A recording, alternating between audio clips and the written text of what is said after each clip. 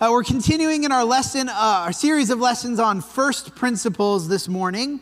The elementary doctrine of Christ is how it's said in Hebrews 6. And we're going to talk about repentance. Hebrews 6, 1 through 2. Therefore, let us leave the elementary doctrine of Christ, go on to maturity, not laying again a foundation of repentance from dead works and faith toward God, the instruction of washings, the laying on of hands, the resurrection of the dead, and eternal judgment. Last week we started, really 2 weeks ago, but last week we really dug into the idea of faith toward God. And we mostly answered the question last week, what is faith? We didn't really talk about what are we supposed to have faith in. The content / identity of our faith, that is what we actually believe, is found in the rest of these doctrine, the rest of the elementary doctrine of Christ, right? We're going to talk about the repentance and the washings and laying on of hands, the resurrection, judgment.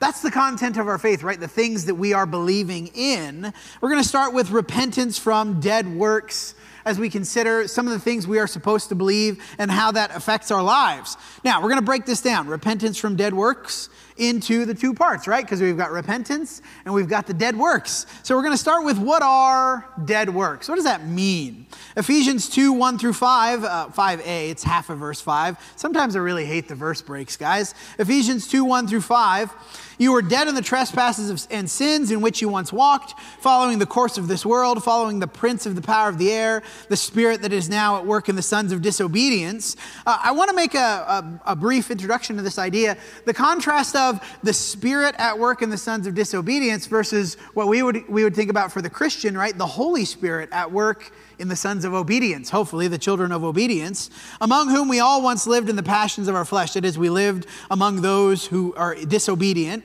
carrying out the desires of the body and the mind, and were by nature children of wrath, like the rest of mankind. But God, being rich in mercy because of his great love with which he loved us, even when we were dead in our trespasses. Dead works. If we're going to boil this down to the most basic thing, what is a dead work? It is something that is contrary to God's will. That's what dead works are. They're things that we do that are against God's will. Whose will are they? It's interesting. He does tell us in the text whose will the dead works are. The prince of the power of the air, right? The one who, he does say in a different place, the God of this world, our adversary, Satan. They're his will. Dead works are things that he wants us to do, things that he would desire us to engage in. We see a couple other things, right? These works, the dead works, are in the course of this world.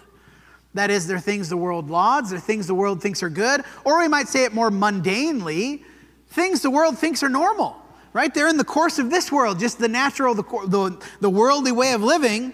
And of course, we want to make this distinction, right? We understand there are some righteous things that the world thinks are good. It's not like the world just thinks all righteous things are horrible and only wants to do unrighteous things, right? The world understands self-sacrifice and being generous, and we understand that. So we need to make the distinction here. The course of this world, we're following the course of this world. Just because the world, that is, those around us who aren't Christian, our culture at large, thinks something is normal or thinks something is good, doesn't make it normal or good, right? These might be dead works. They're born of the passions of the flesh. That is, these dead works might seem natural. We use the word natural here. Normal versus natural. Things that feel good. Things that we instinctively might want to do. Just because something is natural, quote unquote natural to us, that is something that we feel in our flesh that we want to do, that doesn't make it good, that doesn't make it right. The dead works are of the passions of the flesh. They might seem natural. Romans 6, 19 through 21. Just as you once presented your members as slaves to impurity and to lawlessness, leading to more lawlessness, so now present your members as slaves leading to righteousness, slaves to righteousness, leading to sanctification. What's sanctification? That's being made holy, right? We're the process of being made holy. While you were slaves, when you were slaves of sin, you were free in regards to righteousness. But what fruit were you getting at that time from the things of which you are now ashamed? The end of those things is death. There's a circular nature to dead works. We could think about this in a couple of ways. On the one hand, dead works come from being spiritually dead, right? We're dead in our trespasses. We're spiritually dead. We're separated from God. And so dead works are born out of that, right? The course of this world. They are the passions of the flesh as opposed to the Spirit of God. But the other way of thinking about this, they are things that lead to spiritual death.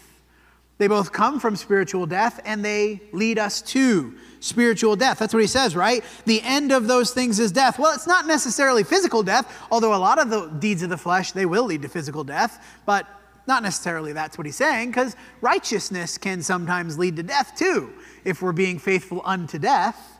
Rather, what is the end of these things? Death in the spiritual sense. Our souls are dead. We're separated from God. What have you done in the past that you were ashamed of? And he says this very clearly, right? What was the fruit you were getting at the time from those things of which you are now ashamed? And I don't know what's going on in your life. I don't know what your history is like. You've got stuff that you can think of in the past, and you think about, why did I do that? That was so dumb. Why did I do that? Those are the dead works. The things that if we continue to do them, the things that if we don't ever change, don't ever turn our lives around, they will lead us into spiritual death. We need to break the cycle of death that comes from living in rebellion to God. Repentance from dead works, things that are not in accordance with his will, things that are in accordance with the will of our adversary, the devil, things that are in accordance with the way the world wants us to be, and things that will ultimately lead us into spiritual death. That cycle of death needs to be broken, and that's where repentance comes in. Repentance is how we break the cycle of death in living in rebellion to God. So what is repentance? Number 2, Ephesians 2:5 through 9, the second half of verse 5 through 9. He has made us alive together with Christ. By grace you have been saved, and raised us up with him, and seated us with him in the heavenly places in Christ Jesus, so in the coming ages he might show us the immeasurable riches of his grace in kindness toward us in Jesus Christ. For by grace you have been saved through faith. It's not of your own doing, it is the gift of God, not a result of works, so that no one may boast. Repentance begins, the first step, acknowledging that we are not good enough for God. That is the first foundational part of repentance. To admit to myself, to admit to God, to admit to others, I can't do it. I can't be good enough. I cannot get out of this cycle of death that comes from living in rebellion to God without some outside help, without some assistance. We're dead and have no way to be made alive again. I can't fix myself. I can't make it better. I can't do it on my own. This realization comes from and leads to certain emotions. There is a heavy emotional component to repentance. You might have noticed, we'll read the verse again in just a minute. The verse that was read for us in Corinthians, right? The godly grief versus the worldly grief, the sorrow. This admitting that we cannot do it on our own comes from an emotional state and also leads us into a particular emotional state. Romans 2:3 through 5. Do you presume on the riches of his kindness and forbearance and patience, not knowing that God's kindness is meant to lead to repentance? What's his kindness? The immeasurable riches of his grace, the thing that he did for us that we might be saved, the sacrifice of Jesus, the thing that we remembered in communion, his kindness and not just smiting us. I guess smiting would be the right word there. You think about the Old Testament stories, some of the times when they rebelled. I think about Korah's rebellion. And what happens? Just the earth and swallows them up. It's kind to God that he doesn't do that to us anymore, right? He doesn't just strike us dead. That's a kindness, the forbearance, the patience that's supposed to lead to repentance. But because of your hard and impenitent heart, you are storing up wrath for yourself on the day of wrath when God's righteous judgment will be revealed. What did he say previously? You are by nature children of wrath. This is how repentance connects to faith, right? Before we repent, we must, in Hebrews 6:6, we must believe that he exists and that he rewards those who seek him. And when our faith in God's goodness ultimately breaks our hearts, it leads to repentance. Why? Because I realize I couldn't do it on my own. I need help. I need someone to do something for me. That's God. He did that for me. The thing that would get in the way of that is the hard and impenitent heart. An unwillingness to admit the truth that I need help. And the callousness, we might say callous hearts in other versions, the callousness to feel nothing at the goodness of God, to have no emotional response whatsoever to the realization that I am sinful and I need God's help. What gets in the way of repentance? Arrogance, pride, unbelief, apathy. Repentance comes from a state of our hearts Think about the song, "Break My Heart, Dear Lord, Tear the Barriers Down." That's what we're asking, right? We need to break the hardness of our hearts and to feel something, feel some way because of what God has done for us. 2 Corinthians 7, 8 through 11. "For even if I made you grieve with my letter." He's talking about 1 Corinthians, right? What did he talk about in 1 Corinthians? There's this guy, he has this sin, the thing that's going on, and he says, put that guy from among you. You're rejoicing, you're arrogant, you shouldn't act this way. You need to change, you need to do something different. And that made them sad. And he's like, well, I'm glad that happened, right? "Even if I made you grieve with my letter, I don't regret it. I did regret it, for I see that it grieved you, though only for a little while. As it is, I rejoice, not because you were grieved, but because you were grieved into repenting. For you felt a godly grief, so that you suffered no loss through us. For godly grief produces a repentance that leads to salvation without regret, whereas worldly grief produces death." The classic contrast, Judas and Peter. One had grief that led to death. One had grief that led to repentance, or led to salvation without regret. And then this list of emotions here. I want you to think about as we read these things, how many of these do you feel when you think about your sin? See what earnestness this godly grief has produced in you, what eagerness to clear yourselves, what indignation, what fear, what longing, what zeal, what punishment. At every point you have proved yourselves innocent in the matter. When you think about your sin, does it make you feel earnest in your approach to God? Do you feel eagerness to clear yourself? Do you feel indignation? Indignation, maybe they felt indignation originally at Paul. How dare you say these things to us? But hopefully that turned inward, right? Indignation at myself. How could I do that? That was so dumb. That's indignation, right? Towards myself. What fear? Thinking about our sin should lead to fear, right? Acts 2, the very first sermon, he says that ends it with the famous words, "Therefore know for certain that God has made him both Lord and Christ, this Jesus whom you crucified." And they're cut to the heart. And they ask, what shall we do? That's born out of fear. What longing, what zeal, what punishment. When you consider your sin, do you feel any of these? Or do you have rather the hard and impenitent hearts?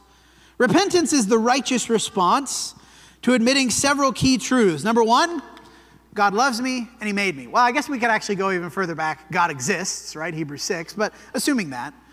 God loves me and he made me. My sin hurts him and separates me from him, but he loved me enough to save me despite my sin. When we admit those truths honestly in our heart, there should be some emotional response, right? Sadness and or fear. Sadness because I've grieved God. Sadness because I'm lost. Sadness because I've done the wrong thing. Fear because judgment is coming. It's good to feel those things. This godly grief, that's what godly grief is, right?